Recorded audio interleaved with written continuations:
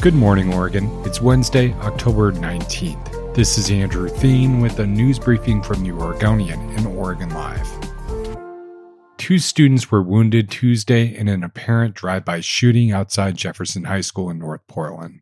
One student reported hearing more than a dozen shots fired outside the school gymnasium on North Commercial Avenue. Portland Public School officials said the students' injuries are not life-threatening. 2 teens were apparently wearing face masks and were seen driving in a white Hyundai Elantra prior to the shooting.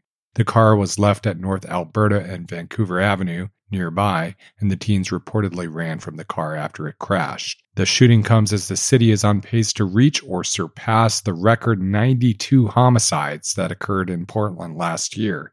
Through September of this year, there have been 997 shootings reported. At this time last year, there were 965, according to police statistics. Police Chief Chuck Lavelle worked at Jefferson High School early in his career and released a statement Tuesday night calling the shooting, quote, very concerning, and saying he was grateful no one died. Pet owners are already struggling to get appointments for their dogs and cats, and now an emergency resource will become less available. Dove Lewis, the nonprofit veterinary hospital that provides emergency intensive care to beloved companions across the metro area, is slashing its walk-in hours from 24 hours per day to 8. Starting today, people can only walk into the Northwest Portland Hospital from 2 p.m. to 10 p.m. The hospital had been open 24 hours per day. Urgent care visits will be limited to between the hours of 8 a.m. and 6 p.m. Veterinary technicians will be available on the phone 24 hours per day. Even before the pandemic, vet hospitals were struggling to find workers. Fewer students are graduating from veterinary schools, and more experienced workers are leaving their careers. Len Bergstein, the prominent political consultant who had the ear of elected officials and the phone numbers of countless journalists across the region for the past 4 decades, has died. Bergstein was 76 years old. He likely died of a heart attack, according to friend and longtime journalist and Chamber of Commerce president Sandra McDonough. Bergstein was born in New York City and moved to Portland in the 1970s. He was an aide to Governor Bob Straub and Neil Goldschmidt before starting his own consulting firm called Northwest Strategies. Bergstein was a regular advisor to former Portland Mayor Vera Katz, and he was also a regular commentator on KGW TV for more than a decade.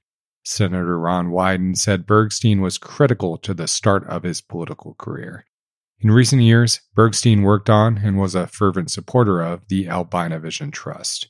He's survived by his wife, son, and stepsons, and 4 grandchildren.